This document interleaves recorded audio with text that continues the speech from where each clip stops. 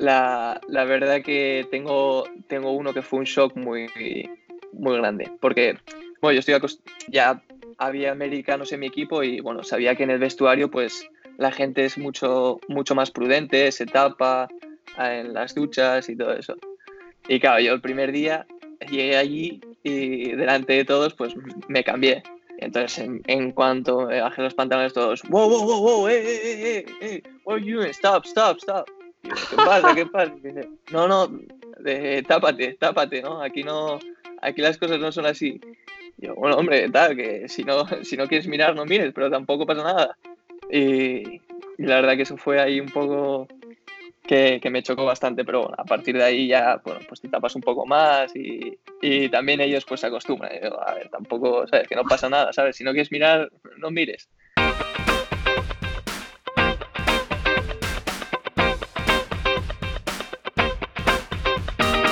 Another season in the books. The podcast featuring European professional athletes who pursue their university degrees at home or in the United States.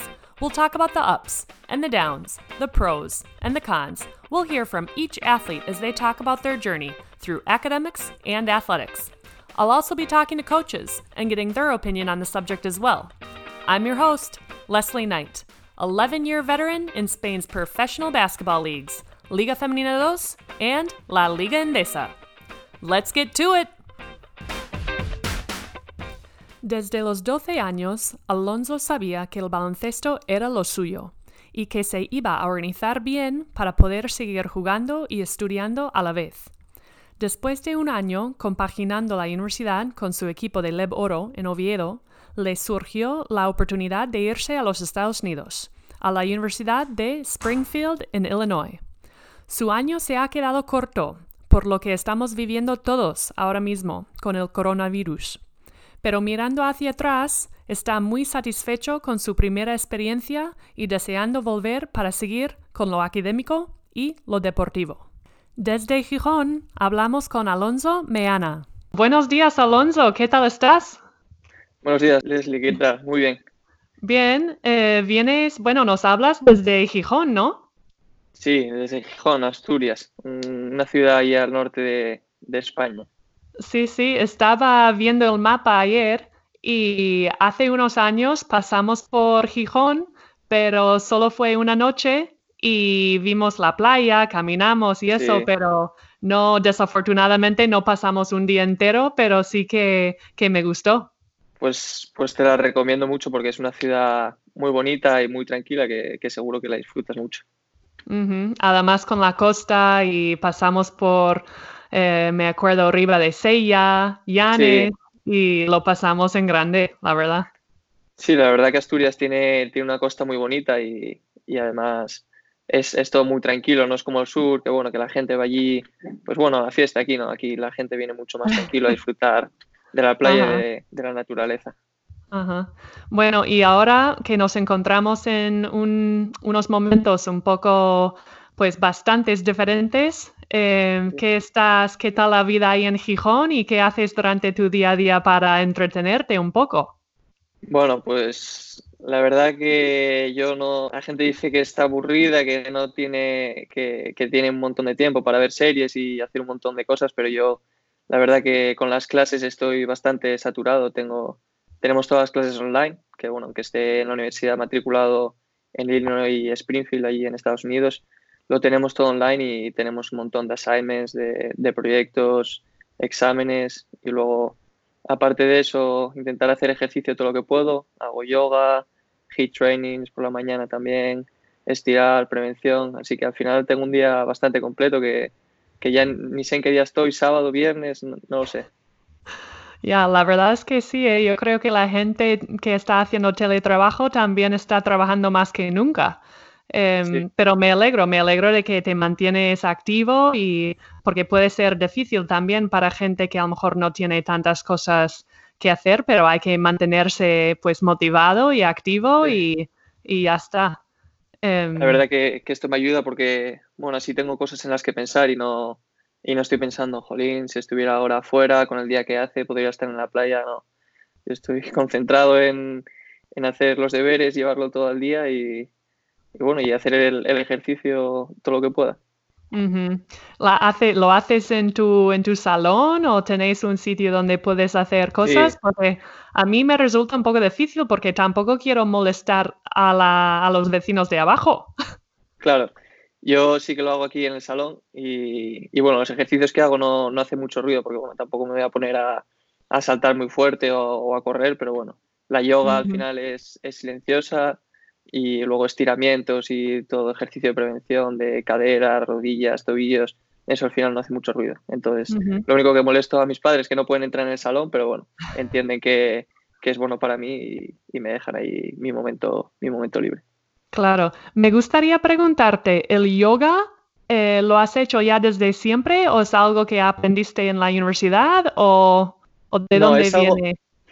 es algo que siempre quise hacer porque bueno, yo no soy un chico muy elástico y siempre me llamó la atención. Y el año pasado, ya en verano, mi preparador físico me recomendó hacer yoga y hice un día de yoga con él y la verdad que me costó muchísimo, acabé sudando, vamos, más que si hubiese corrido 4 kilómetros. Y nada, en la universidad sí que hacíamos el día de recuperación los domingos durante la temporada. Sí que hubo varios días que hicimos yoga y bueno, aunque no se me daba muy bien, me gustó y ahora aprovechando bueno, que tengo más tiempo, que el ejercicio que puedo hacer es más limitado, pues aprovecho y me estoy metiendo más de lleno, ¿no?, en la yoga. Pues me alegro, porque la verdad es que sí que es muy difícil y, y no sé, yo siempre cuando estaba en gimnasios, yoga, la clase de yoga siempre estaba a tope con mujeres y casi Sí, ningún hombre. Y me gustaría ver a muchos hombres intentar hacer una clase de yoga porque no es es muy nada fácil. complicado, es No muy es en complicado. plan zen y meditación todo el rato, es que mantenerte en una posición así. Sí, sí, sí, mis padres cuando me ven se ríen porque vamos, doy, doy risa. Ahí manteniendo posiciones, estirando, yo encima que, bueno, para ser un chico la verdad que estiro bastante, pero igualmente, claro, ves el vídeo, la chica cómo se dobla, cómo estira la pierna, como todo, y me ves a mí ahí todo doblado que vamos, que no sé qué parezco. Ay, me encanta. Muy bien. Pues entrando un poco en la entrevista, cuéntanos un poco cómo es tu primer recuerdo de deporte de pequeño. Bueno, pues mi primer recuerdo de deporte no es con baloncesto, sino con esquí, porque bueno, digamos que esquí es como el deporte de familia. Mi padre tiene el título de entrenador de esquí y, bueno, mi madre empezó a esquiar con mi padre y como que siempre desde muy pequeños intentamos ir de vacaciones a esquiar, ya sea por España o, bueno, Italia, fuimos a Austria un año, Francia muchas veces y yo creo que debe ser con 4 años, es que era tan pequeño que ni me acuerdo, pero me acuerdo de ir a esquiar con mis padres y ponerme ahí unos esquís de plástico e intentar ahí bajar como podía. Ajá. Me encanta que dices eso porque mucha gente de los Estados Unidos, mi familia, les incluyo, piensan en España y piensan en calor, sol, playa y Claro, les sorprende que hay montañas para esquiar y yo les digo, pues hay montañas muy grandes en España. ¿Tú qué crees?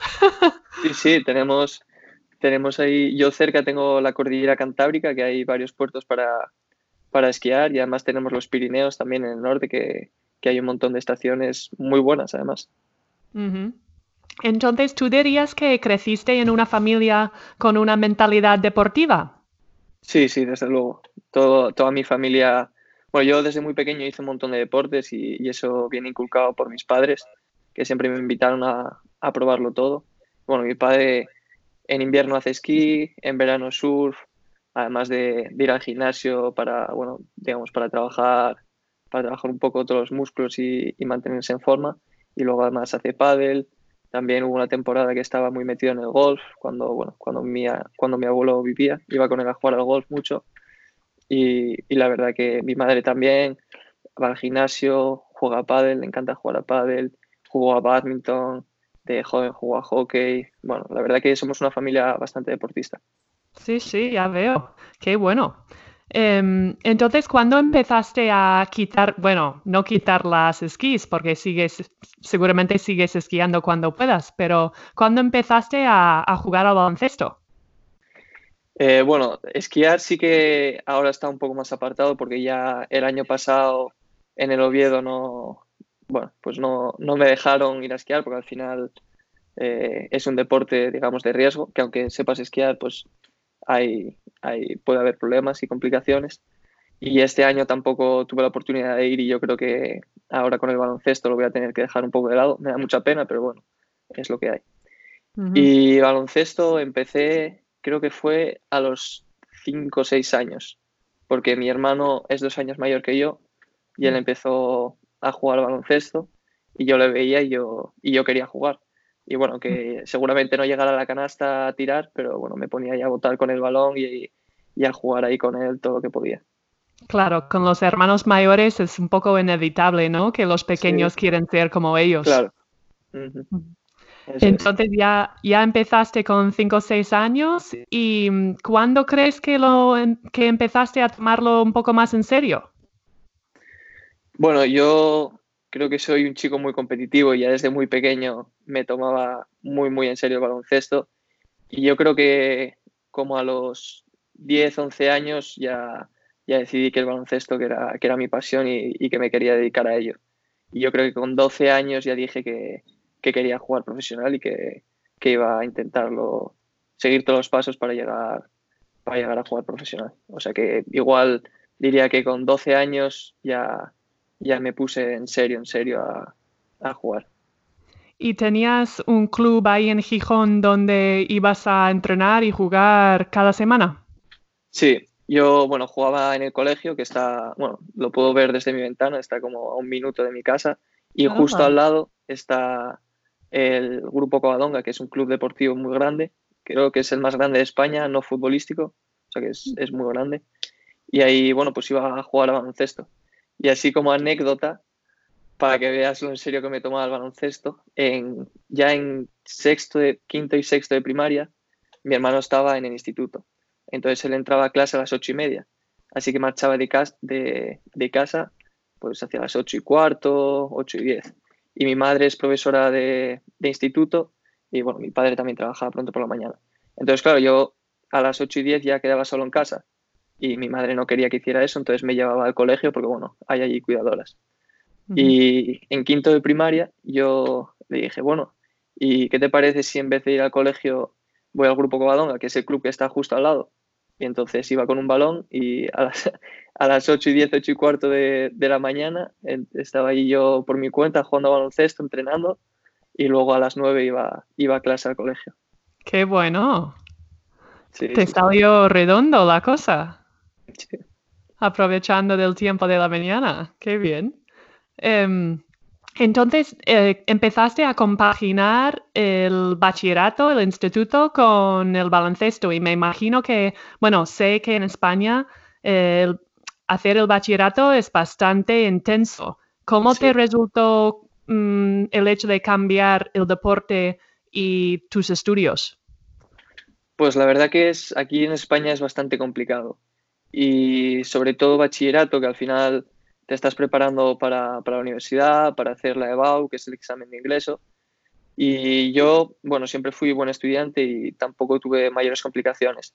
Pero el último año de bachillerato, lo que es equivalente al senior year de high school, pues estaba entrenando con el de foro y tenía que ir 2 días a la semana por las mañanas, a las 11.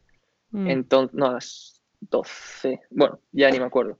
Pero bueno, sé que perdía 3 horas de clase los lunes y los miércoles.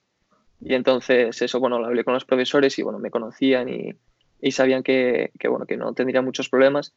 Pero sí que es verdad que fue complicado porque al final me estaba perdiendo 6 clases por semana y tenía que recuperarlas luego, encima entrenar. Así que fue complicado, pero bueno, lo saqué adelante y la verdad que muy bien. Mm.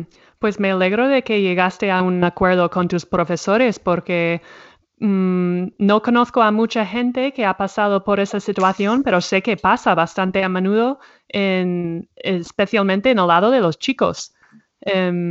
Y además tu madre siendo profe, no sé, a mí, como en los Estados Unidos no tenemos un sistema así, me parece Claro. tan diferente y bueno, pero lo hiciste que durante un año. Sí, un año. Solo el segundo año de bachillerato. Ajá. Y luego cuando estabas llegando al final de graduarse, también querías hacer bueno, has dicho, yo voy a decir selectividad, pero ahora se Sí. llama EBAU. el BAU. EBAU. E-B-A-U. EBAU. El BAU.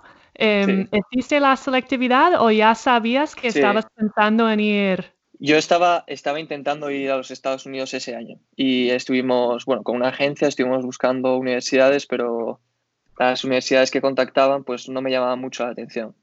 Entonces yo, bueno, tenía claro que decidiera ir a Estados Unidos, tenía que hacerla siempre por si acaso, porque no sabes, al final vas a Estados Unidos y a última hora dices, mira, no, me quedo aquí. Entonces tienes que Ujú, tenerlo por si acaso. Entonces yo ujú. sabía que le iba a hacer sí o sí. Y al final, bueno, pues la hice y me salió bastante bien. ¿Y cómo surgió la idea de irte a los Estados Unidos? ¿Es algo que llevabas pensando o fue como alguien te lo dijo o... Pues la verdad que no me acuerdo bien cómo empezó todo, pero sé que como hacia 2015, 2016, yo tenía 15, 16 años, me empecé a aficionar al baloncesto universitario, a ver Duke, North Carolina, Kentucky, Kansas, bueno, las grandes universidades. Y me gustó tanto el baloncesto universitario que dije, bueno, yo quiero jugar allí, un poco como así como sueño. Y luego a partir de ahí como que empecé a hablar ya empecé ahí a entrenar con el de Foro, con 16, 17, y bueno, pues había jugadores extranjeros y también los nacionales me comentaron que hay que tener estudios y que aquí en España jugando en el Foro, por ejemplo, que es imposible. Entonces que me planteara la opción de ir a Estados Unidos. Y yo creo que el primer año, el primer extranjero con el que hablé de ello fue con Paul Jesperson. No sé si te suena, que jugó en Northern Iowa. Bueno, fue el que metió un game winner en el second round del tournament contra Texas A&M, cuando Ah, jugaba Alex Caruso. Bueno, Paul Jesperson. Y bueno, hablé con él y me comentó bueno, que la vida universitaria que te ayuda muchísimo para jugar al baloncesto y combinar los estudios. Y que luego al final puedes volver a España con 23, 22 años y jugar todo lo que quieras. ujú. Y el proceso que tenías que hacer el TOEFL, me imagino, y Mm. también el SAT. Sí, TOEFL y SAT. Y bueno, eso, como el primer año estuve con una agencia, ellos pues te lo van explicando todo paso a paso, qué es lo que tienes que hacer. Y bueno, yo hice el SAT y el TOEFL y bueno, saqué más o menos buenas notas y, y bueno, a partir de ahí ya son ellos los que se encargan de enviar tus datos a las universidades. Pero bueno, yo no fui justo al terminar el bachillerato, sino que hice un año de universidad aquí en España y fui al año siguiente ya a Estados Unidos. Entonces, ya cuando te presentaron con una beca, ¿decidiste que sí enseguida o no sé, me imagino que siendo de Europa no sabes mucho de las universidades ni dónde están? ¿Pudiste hacer algún viaje para visitar o dijiste que sí después de mirar por internet y a la aventura? Pues fue totalmente a la aventura, porque bueno, fue mi situación yo creo que es un poco muy distinta a todo lo normal, porque bueno, hice un año de universidad aquí en España y bueno, ya estaba jugando con el de Foro, jugué bastantes partidos, teniendo minutos y la verdad que bueno, yo estaba encantado aquí, pero al final jugaba por situaciones pues puntuales, porque al final hubo lesionados, bueno, me sacaban sobre todo para presionar a toda pista a los bases más mayores y defender. Entonces, bueno, cuando terminó la temporada, hablando con el entrenador, pues bueno, él obviamente me dijo que me querían, que el entrenador que quería que siguiera con el equipo, pero que no sabía qué minutos iba a tener. Y justamente esa semana yo ya no tenía pensado ir a Estados Unidos, ya se había acabado mi sueño de jugar a Estados Unidos y todo. Justo esa semana contacto Matt Brock, Coach Brock, que bueno, que quería que fuera para allí, porque él estaba en Naya el año anterior y ese año justo había fichado por NCAA División 2 y bueno, me dijo que quería que fuera a jugar para él y que me lo pensara, pero que tenía que ser una decisión rápida. Entonces, claro, a mí me pilla así de repente, digo, ¿qué hago? Ir a Estados Unidos es lo que siempre quise, tal, pero bueno, tengo aquí la oportunidad, estando en Oro, estoy aquí bien, ¿qué hago? Y nada, en 2 días miré la universidad, pregunté todo lo que pude a mis compañeros, pregunté a Mike por qué jugó en la misma liga y hablando con el entrenador le dije, mira, tengo esta opción, ¿tú qué me recomiendas? Y bueno, yo con Javi, que era mi entrenador, me dijo que al final que él no me podía prometer nada y que allí pues sí que iba a jugar y que al final tiempo para volver que podía tener. Que siendo el egoísta, que sí, que me quedara en Oviedo, pero que pensando por mí que al final es una experiencia increíble y que tiempo para volver iba a tener. Así que nada, después de que él me lo dijera, dije, pues para allá que voy, para Estados Unidos. Wow, en 2 días. Sí, sí, sí. 2 días de decisión cambió totalmente mi vida. ¿Y eso fue, cuándo fue? ¿En el verano? Fue, pues, finales de mayo, principios de junio, Vale, así que no tenías que irte hasta agosto. hasta agosto, sí. Vale, así que por lo menos tiempo para hacerte la maleta un poco y ver a tus Sí, sí, sí. amigos. Sí, tenía. Qué Pero claro, fuerte. todos mis amigos dijeron, ¿cómo que no vas a Estados Unidos? Pero eso no era el año pasado que querías ir. Y yo, sí, pero bueno, salió esto así y para allí que voy. Ajá. Y entonces fuiste a la Universidad de Illinois at Springfield, ¿no? Eso es. Se dice División 2, Ujú. sin saber nada de la ciudad, ni del equipo, ni nada. ¿Cómo fue la adaptación, el proceso de, yo qué sé, llegar, conocer a tus compañeros, empezar a entrenar? ¿Te costó? Me imagino que un poco, ¿no? Sí, la verdad que me costó bastante. La adaptación, bueno, a la vida, al final el idioma yo creo que más o menos lo llevaba bastante bien en comparación a otros internacionales.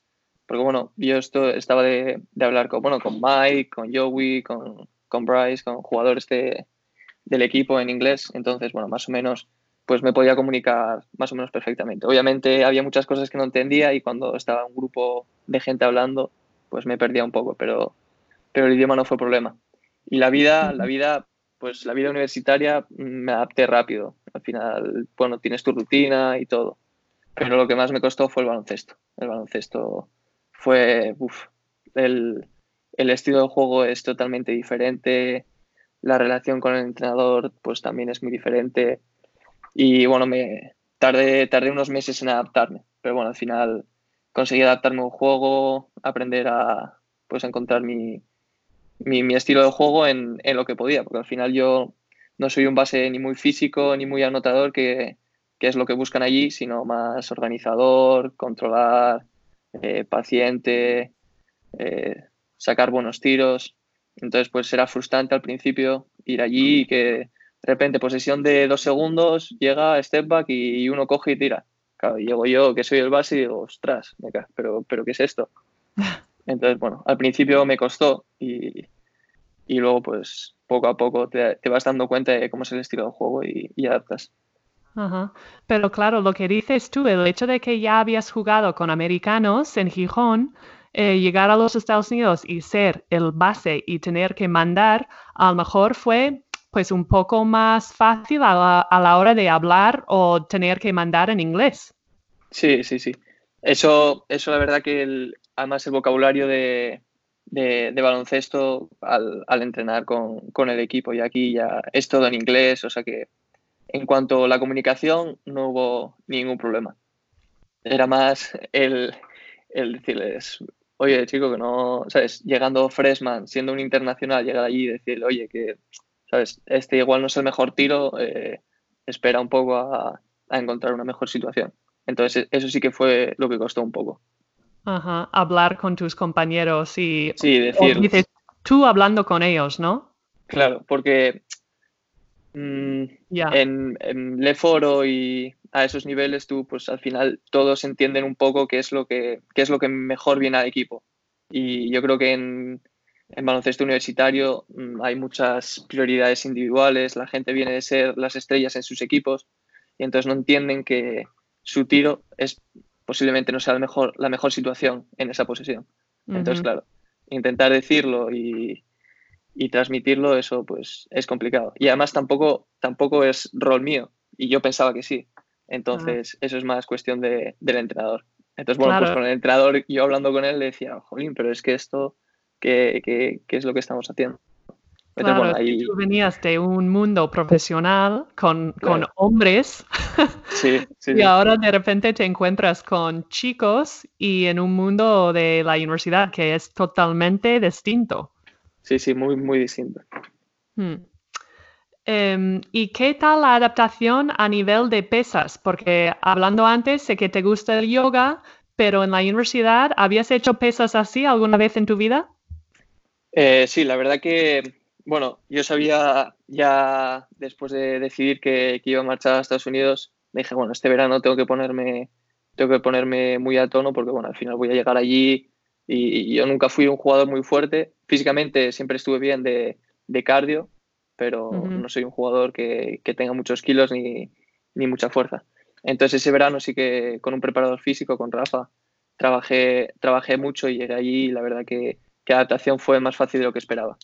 Sí Mm. que obviamente no era el que más levantaba del equipo en sentadilla ni en press banca, pero digamos que estaba bastante acostumbrado a trabajos bastante intensos.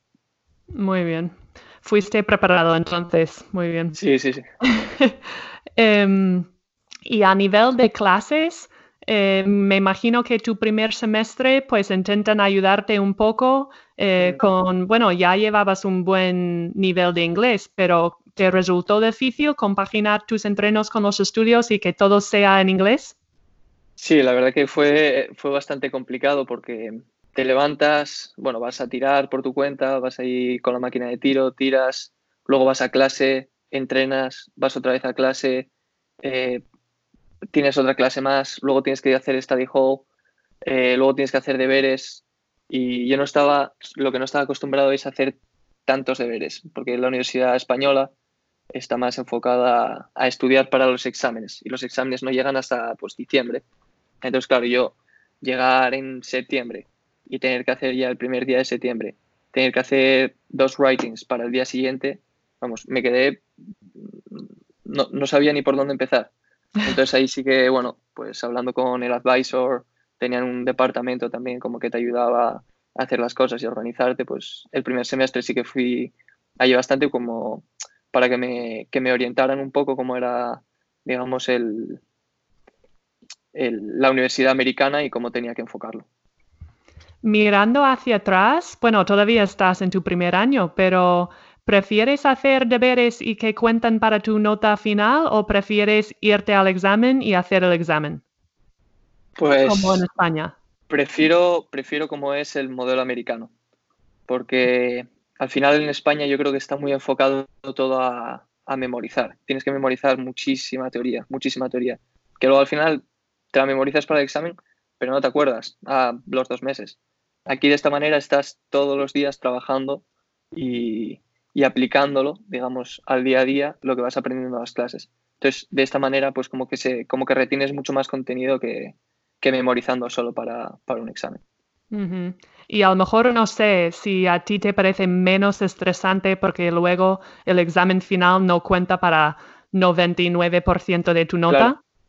Sí, eso también es cierto que de esta manera no tienes un mes, porque bueno, aquí al final en España pues puedes ver a todo el mundo que están 2 meses estresadísimos que vamos, que es porque se juegan la vida en ello. De esta manera, bueno, pues tienes estrés todas las semanas, pero es mucho más pequeño. Entonces Mm. sí que tienes que estar haciendo cosas todos los días y pues no puedes ver Netflix o estar quedando con los amigos todos los días, pero bueno, vas haciendo deberes poco a poco y digamos como que divides el estrés a lo largo de todo el semestre. Ajá.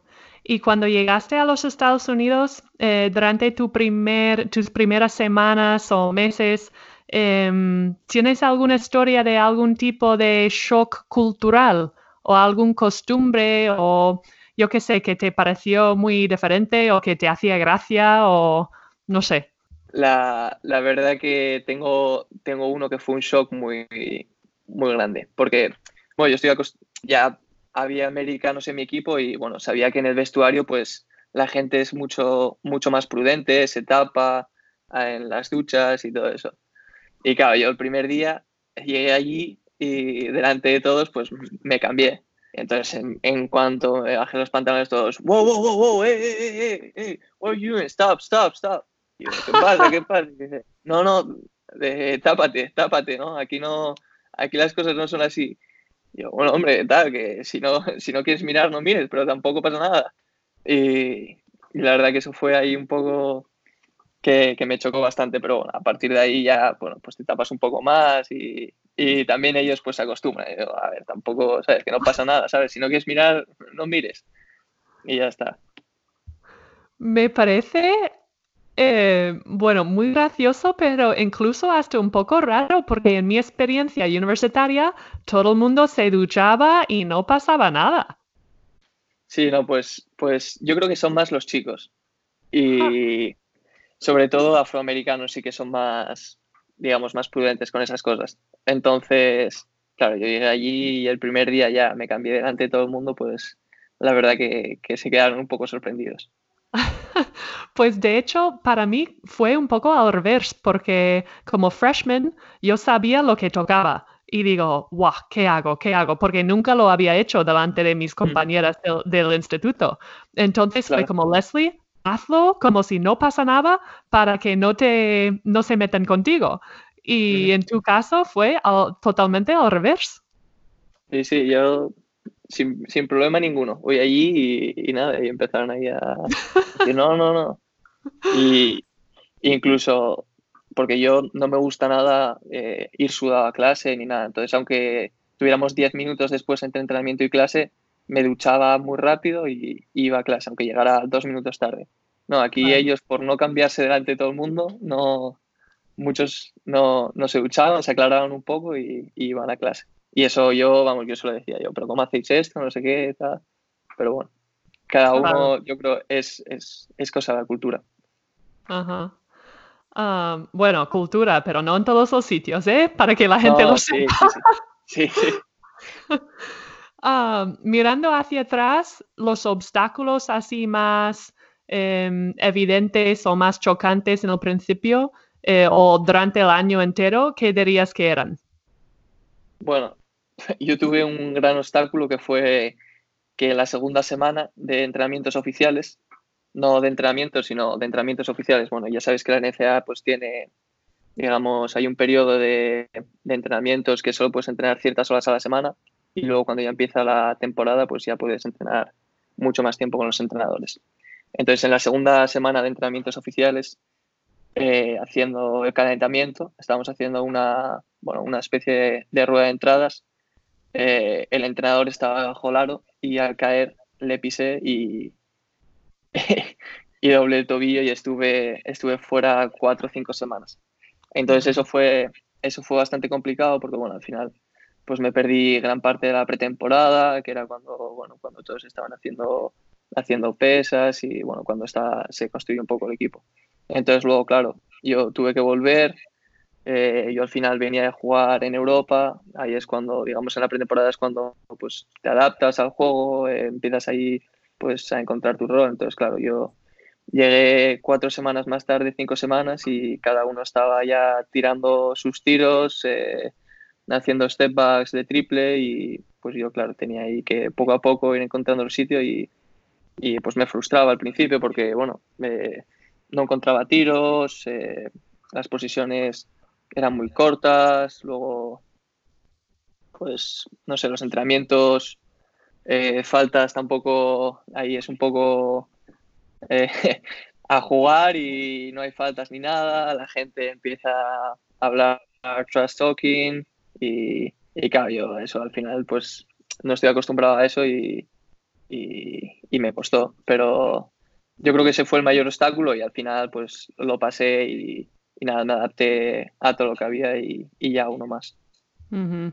Pero sí que es difícil cuando estás lesionado porque yo personalmente a veces me siento tan lejos y tan fuera del grupo y Mm. más siendo de fuera y intentando adaptarte, obviamente las dificultades de jugar en los Estados Unidos lejos de tu familia es que no tenías tus amigos o gente ahí para apoyarte físicamente cuando estabas lesionado. Bueno, yo tuve la suerte de que había otro español en el equipo, Jesús Castillo, y pues eso al final, pues con él hablaba mucho, aunque estuviera lesionado, yo estaba siempre con el grupo.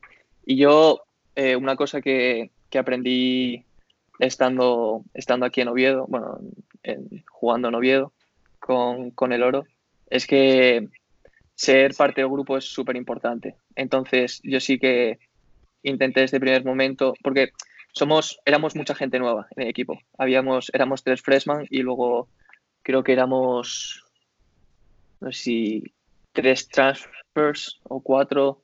Mm. O sea que el equipo era bastante nuevo. Entonces era muy importante, digamos, unir. Y yo sí que ahí en todo momento estaba, bueno, tal, quedamos, venga, vamos a casa de vemos ahí un partido de la NBA, venga, vamos a tirar, ¿quién queda para ir a tirar a utilizar la máquina de tiro? ¿Quién queda para tal?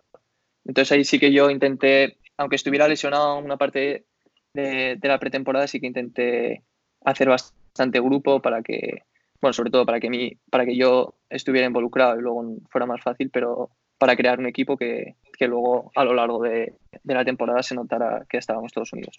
Ujú. Muy bien, Alonso. Em, y luego, hablando un poco de la universidad, ¿sabías algo de Springfield antes de ir o no sabías básicamente nada? No tenía ni idea, porque bueno, al final Springfield creo que hay 30 y no sé cuántos en Estados Unidos y Springfield, Illinois, bueno, pues ni idea. Es más, pensaba que Chicago era la capital de Illinois y luego me enteré de que no, de que es Springfield. Así que no tenía ni idea, no sabía nada. Ajá. ¿Y qué te pareció lo que es el campus? No sé si ibas caminando a clase o si era grande Sí, y ibas en bici. sí, no. El campus es grande y si hubiese vivido en los apartamentos, pero como soy freshman no podía, los apartamentos sí que están un poco más lejos y la gente va en bici. Pero yo estaba en una residencia que estaba, pues nada, a 5 o 7 minutos del pabellón y a 3 minutos de donde estaban la mayoría de mis clases. Mm. Entonces, nada, iba andando a todos lados sin problema. Y la verdad que el campus me gustó muchísimo porque, bueno, es bastante, digamos, bastante nuevo. El pabellón, la verdad que es una pasada, las instalaciones son una pasada, el gimnasio es una pasada. La cafetería también es, bueno, no sé si la hicieron 2002, 2003, la cafetería, o sea que es bastante nueva. La verdad que es increíble, porque además aquí en España no estás acostumbrado a ver una universidad de ese tipo. Todos los estudiantes viviendo en el mismo sitio, viendo un montón de gente joven por ahí andando. La verdad que fue increíble. Ujú. ¿Vivías con un compañero de equipo o vivías con algún estudiante aleatorio? No, mi compañero de habitación es Chase, que es otro freshman, y la verdad que bueno, nos hicimos súper amigos y ahora vamos, somos como hermanos. Mm. Qué bonito, me encanta. ¿Y sabías ya lo que querías estudiar o lo que estabas estudiando en España es lo que luego empezaste en los Estados Unidos? No, porque yo en España estaba haciendo biotecnología y Mm. biotecnología en Estados Unidos por lo general es una especialización, es más un minor o más de graduate school que un undergraduate. Entonces, yo, después de hacer biotecnología en España, quería hacer un MBA de Administración de Empresas. Entonces, bueno, pues vi que Illinois Springfield estaba bastante reconocida en el apartado digamos, de Administración de Empresas y Business Management. Entonces dije, bueno, pues mira, hago aquí el grado de Business y luego cuando vuelva a España ya termino biotecnología o no, o bueno, ya veré lo que hago. Ujú. ¿Pensaste también en, seguramente, no sé si la gente te hablaba de cuidado, porque cuando vuelves a España tendrás que homologar tu carrera, fíjate bien en qué Exacto. vas a hacer? Claro, sobre todo las carreras, digamos, pues científicas, de investigación, como es biotecnología, sí que, bueno, pues tienes el grado en Estados Unidos y ya está muy bien, pero cuando vienes a España o vas a una empresa privada o si no, es muy complicado que lo puedas, digamos, pues transferir. Y al final, pues Business Administration tienes un grado y digamos que la mayoría de las universidades de Estados Unidos están muy reconocidas por esta rama. Entonces, en España no, sí que para convalidar y tener el grado español tendría que hacer alguna asignatura, pero realmente no me va a hacer falta para trabajar en ningún lado. Vale, muy bien. Y luego, volviendo un poco al baloncesto, ¿qué te pareció el nivel de División 2 en comparación a lo que estabas acostumbrado? Pues la verdad que me sorprendió bastante para bien. Yo la verdad que esperaba que bueno, iba a División 2 y al final pues tienes la imagen, pues División 1 está aquí arriba y División 2 pues bueno, está bien, pero tampoco es una cosa. Y sí que es verdad que mi conferencia, la GLVC, es muy fuerte y había jugadores muy buenos. Y la verdad que todos los partidos fueron súper competidos, jugamos contra equipos muy buenos.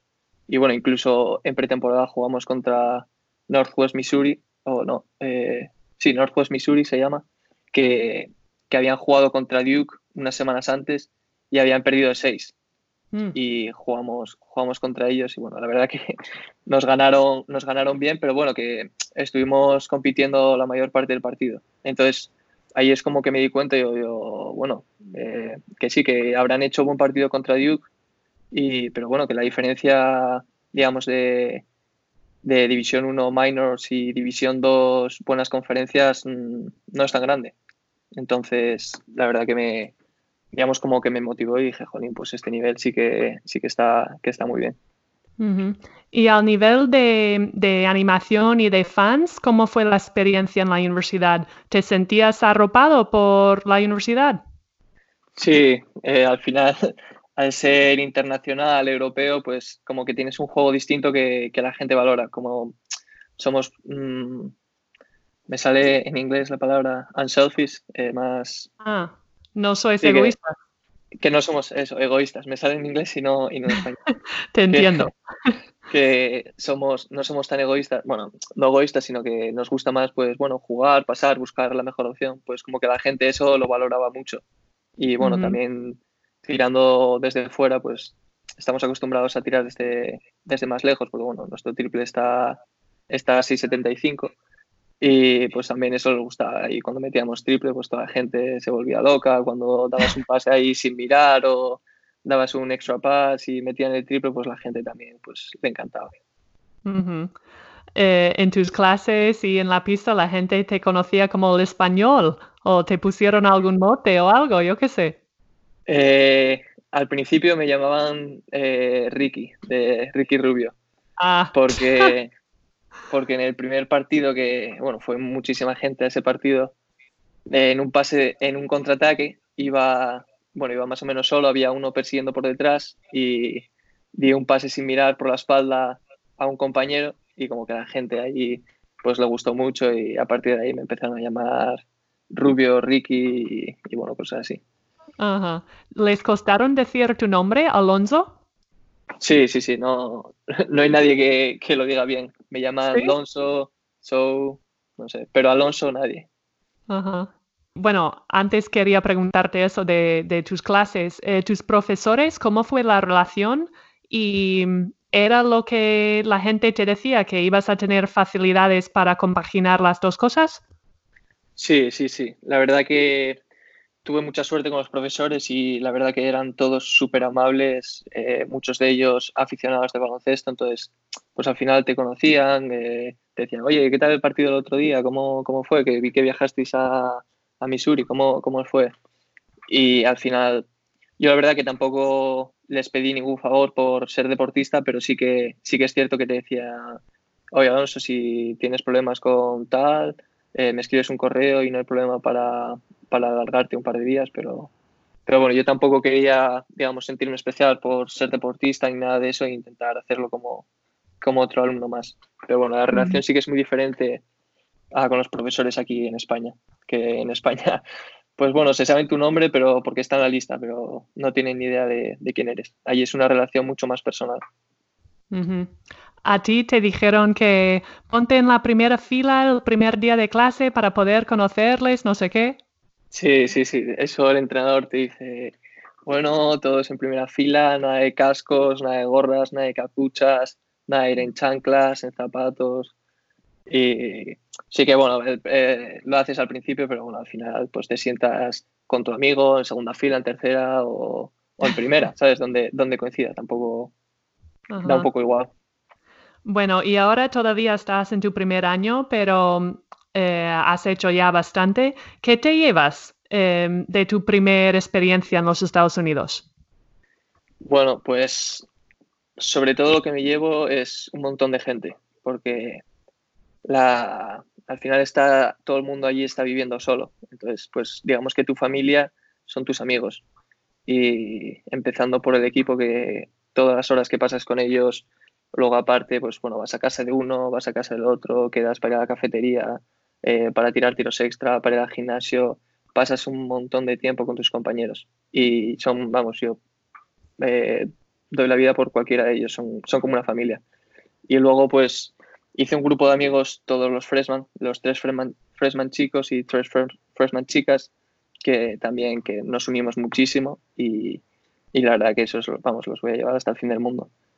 Y Mm, bueno, aparte de eso, de toda la gente que conocí, otros, bueno, otros deportistas de otros deportes, pues también me llevo mejorar muchísimo mi idioma, que la verdad que noto mucho ahora cuando veo una serie, pues no necesito poner subtítulos y lo entiendo todo. Cuando escucho un podcast, pues ya puedo escuchar un podcast en inglés sin ningún problema.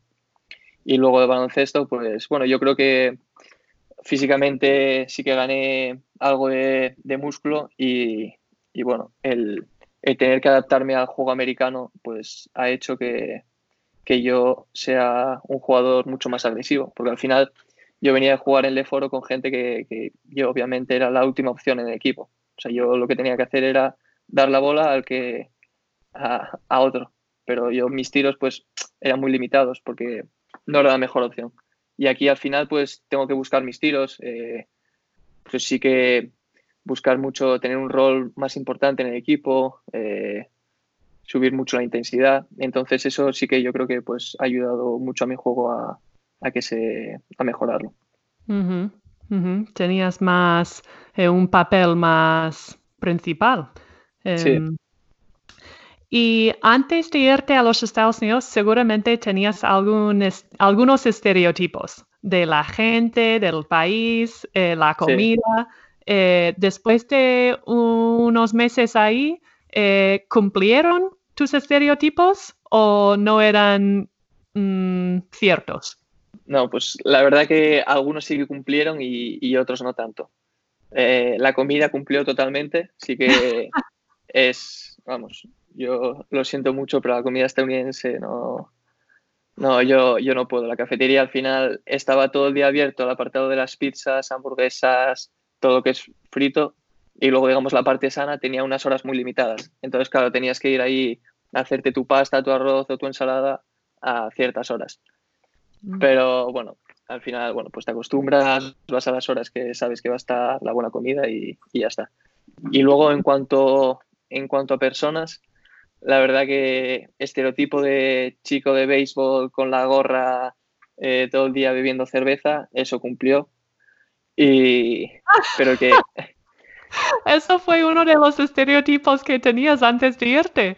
sí, sí, sí, al final tú, bueno, pues lo ves ahí, digamos, en las películas y bueno, te lo dicen tus compañeros de equipo, y dicen, no, los chicos de béisbol ahí, bueno, un poquitín, no gordos, pero sino grandes, con gorra, pelo largo, blanco y con una cerveza, una Bud Light en la mano. Y la verdad que fue así totalmente.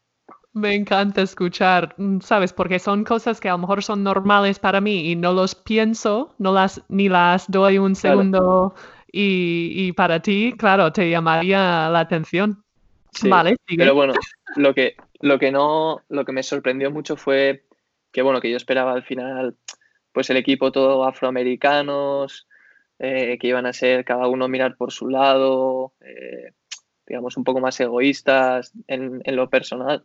Y la verdad que llegué allí y la gente súper amable y que sigue en la pista, pues ellos buscan sus tiros en vez de dar un extra pass. Bueno, sí, pero al final te das cuenta de que es algo que llevan desde pequeños jugando así y están acostumbrados. No lo hacen porque lo hagan conscientemente, sino que les sale. Y tú se los dices y dices, oye, tal, que, ¿sabes? Estaba aquí abierto, podías haberla dado. Y dice, sí, sí, tal, perdona, no te vi, no me di cuenta. Y la verdad que ahí sí que no cumplió mi estereotipo de gente, digamos, egoísta, mirando cada uno por su lado. Ujú. ¿Te costó los horarios de las comidas y las cenas? Al principio sí que me costó, pero luego comía cuando podía, porque tienes tiempo tan limitado que tienes media hora para comer y luego tienes 45 minutos para cenar. Entonces, ¿sabes? Comes porque tienes mucha hambre, porque no pudiste comer en ningún otro momento, porque tienes que ir a entrenar, ir a clase, hacer un montón de cosas. Entonces, bueno, al principio sí que era un poco raro, porque sobre todo los horarios de lo que te digo, digamos, la comida sana, estaba abierta, creo que era hasta la 1:30. Y claro, al principio iba a comer a las 2 y digo, meca, esto está cerrado ya. Y abren a las 4 otra vez. Y yo, pero si a las 4 yo tengo que merendar, no tengo que cenar. Entonces sí Ya. que al principio costó un poco, pero bueno, luego Ujú. ya te acostumbras. Bueno, y aún tienes pues más años para seguir jugando y estudiando ahí, pero no sé si tendrías algunos consejos para gente joven en España que están pensando en cruzar el charco y hacer lo mismo a la hora de, no sé, la mentalidad que tienes que tener. No sé si la personalidad, pero rasgos o características que te ayudan a poder sobrevivir y también poder disfrutar de tu experiencia. Pues yo les diría que sobre todo que vayan con la mente muy abierta, dispuestos a escuchar mucho y aprender, porque aunque nosotros vivamos aquí una cosa, la cultura y todo como lo viven allí es totalmente distinto. Y lo que no, yo creo que igual fue mi error un poco al principio, tú no, aunque tú pienses que lo bueno sea lo tuyo, no puedes intentar imponer, digamos, tu baloncesto o tu modo de pensar en ellos, porque ellos llevan toda la vida jugando así y viéndolo de ese modo. Entonces tú lo que tienes que hacer es adaptarte a ellos y en la medida de lo posible, pues poder encontrar tu juego, digamos, tu forma de vida y todo, pero en su cultura. No puedes intentar imponer lo tuyo allí porque al final tú eres una minoría, tú eres uno y aunque tú creas que sea mejor, porque bueno, vives las dos cosas y dices, mira, pues lo mío yo creo que es mejor. Ya, pero ellos no lo saben y intentar convencerles de ello va a ser imposible. Entonces lo que tienes que hacer es estar dispuesto a escuchar, aprender y en la medida de lo posible, pues adaptarte a ello. Ujú. Palabras muy sabias que muchas veces no es tan fácil hacerlo, más fácil decirlo, pero es así y está muy bien tener la cabeza así, Alonso, la verdad. Sí. Que a Eh, mí al final me lo decía Mike, me lo decía Joey, me lo decía Bryce, y da igual que te lo digan que hasta que no lo pones en práctica no, no te sirve de nada. Ujú. Y ahora que ya has visto los dos sistemas, el sistema de España, de Europa y el sistema de los Estados Unidos, seguramente los dos tienen sus pros y sus contras, pero ¿podrías hacer una comparación de lo que te gusta de uno y lo que no? Pues, a ver, la mayor diferencia es que pues, en Estados Unidos tú puedes estudiar y puedes jugar al baloncesto. Aquí en España o estudias o juegas al baloncesto, porque si quieres hacer las dos cosas aquí es inviable, es totalmente inviable, porque al final, pues la semana de exámenes no rindes igual en los entrenamientos, no puedes ir a clase, los profesores pues no te ayudan de ningún tipo, si no puedes ir al examen, perdiste el examen.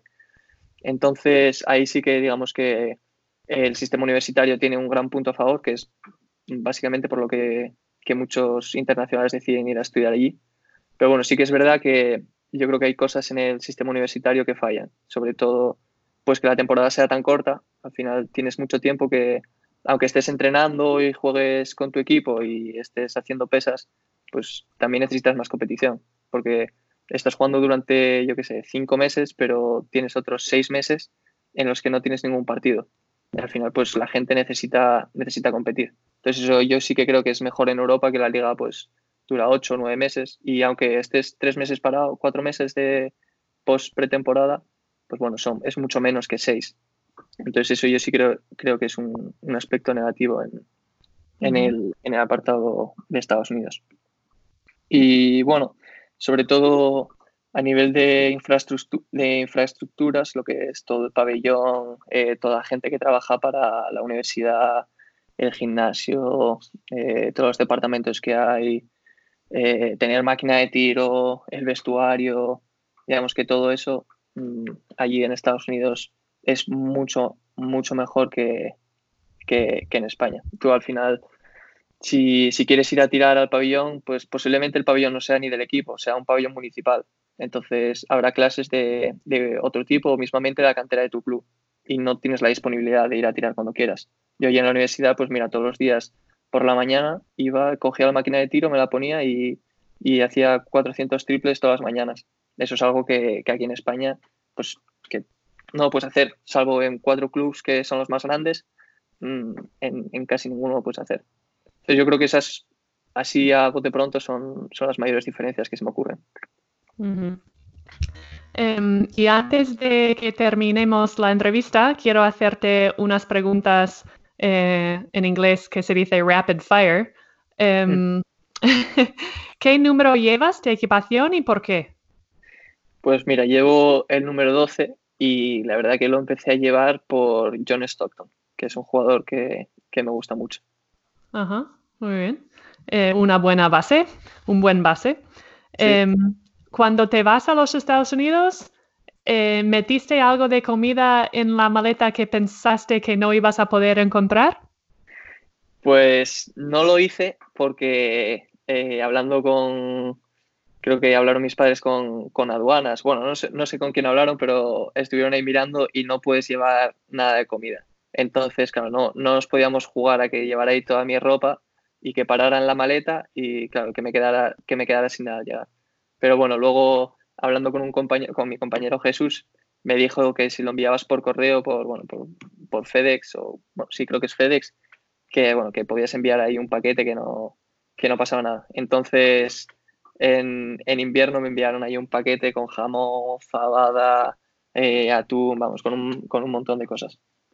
Ajá.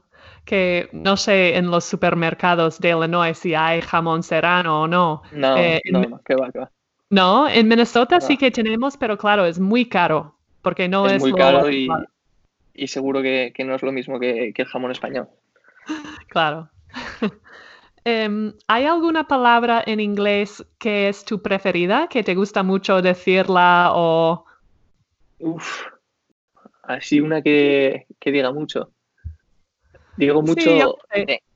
damn, que no Damn. debería decir. Sí, lo, lo digo mucho. Pero bueno, yo creo que no tengo ninguna así. Yo creo que damn es la que más uso. Sí, damn. Vale. Ajá. Pues si te sirve de consuelo, cuando yo llegué a España y estaba aprendiendo español, una palabra que me gustaba decir, simplemente cómo formabas la boca, cómo salía, Sí, tampoco era un taco, sí, y es la palabra gilipollas. Y digo, sí. tampoco debería decirla, ¿no? Pero es que no sé, Pero, me parece divertida la palabra. pero es que al final lo primero que aprendes son tacos y palabras que no deberías decir, y al final son las que más usas. Ajá. Y a ver, como jugador, ¿tú algún movimiento preferido? ¿Tu bread and butter, que se dice en los Estados Unidos? Uf, eh, yo creo que mi movimiento, bueno, no es un movimiento, es más que nada pocket pass, jugando el pick and roll. La verdad que es algo Ah, que hago muchísimo, jugando el pick and roll sobre mi mano derecha, botando pocket pass al roll, y la verdad que lo hago muchísimo y siempre funciona. ajá. A veces yo creo que como jugador casi da más ilusión hacer un buen pase que ser la persona que mete la canasta. Sí, al final, bueno, no sé quién lo dijo, pero es algo que dice todo el mundo, que una asistencia hace feliz a dos personas y un tiro metido, creado por ti, te hace feliz a ti, pero nada más. Bueno, Alonso, ya hemos terminado más o menos, pero también quería preguntarte, la situación del coronavirus, ¿cómo lo viviste en Illinois? Y obviamente volviste a casa antes de se acabó el año escolar. Sí. Bueno, pues cuando empezó todo, cuando empezó a llegar a Italia, pues ahí ya fue cuando realmente me empecé a preocupar más, porque al final Italia está muy cerca de España, hay muchísimos turistas que vienen a España y a partir de ahí se empezó a expandir por toda España. Pues estaba pendiente de mi familia, de mis amigos, de cómo evolucionaba todo, y al principio, bueno, dices, nada, poco a poco, tal, pero luego ya cuando llegó el boom, yo estaba justo en Spring Break y cuando me tocó volver a Illinois, mis padres me estaban diciendo ya que querían que volviera. Y claro, España estaba todo cerrado, yo decía, no, yo me quedo aquí en la universidad, que tengo el pabellón, puedo ir al gimnasio, puedo ir a tirar, puedo entrenar, puedo hacerlo todo. Pero claro, a los 2 días empezó a expandirse también por Ohio, por Illinois, y la universidad cerró el pabellón, y una vez llegó el mensaje del pabellón cerrado dije, papá, llévame para casa. Entonces ya fue cuando pasaron todas las clases online, mandaron a toda la gente a marchar de la universidad, y bueno, que siendo internacional te podías quedar allí, pero bueno, que íbamos a ser 5 personas en la universidad, entonces no tenía sentido que me quedara. Así que sacamos vuelo a los 3 días y me volví para Gijón. Así que vamos, tus compañeros, los entrenadores, es que no están haciendo nada de nada. Claro, es que no pueden, está todo cerrado, cada uno en su casa. Al final, bueno, sí, estarán en sus casas ahí haciendo pues ejercicio lo que puedan, pero vamos, que nada de nada. La universidad está totalmente cerrada, ¿no? Pero prácticamente todo cerrado. Bueno, pues te deseo mucha suerte con tus clases y que te cuidas mucho ahí en Gijón, al norte. Sí, muchas gracias.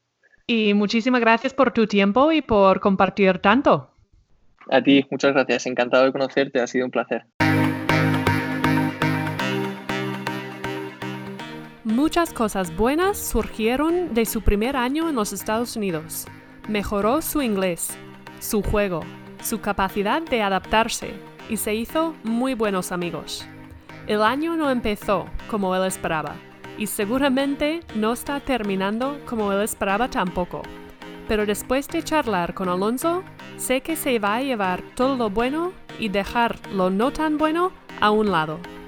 Aunque sea joven de edad, creo que Alonso es muy maduro y estoy segura que su capacidad de aceptar las cosas tal y como son le ayudó mucho a disfrutar de su año freshman en Illinois.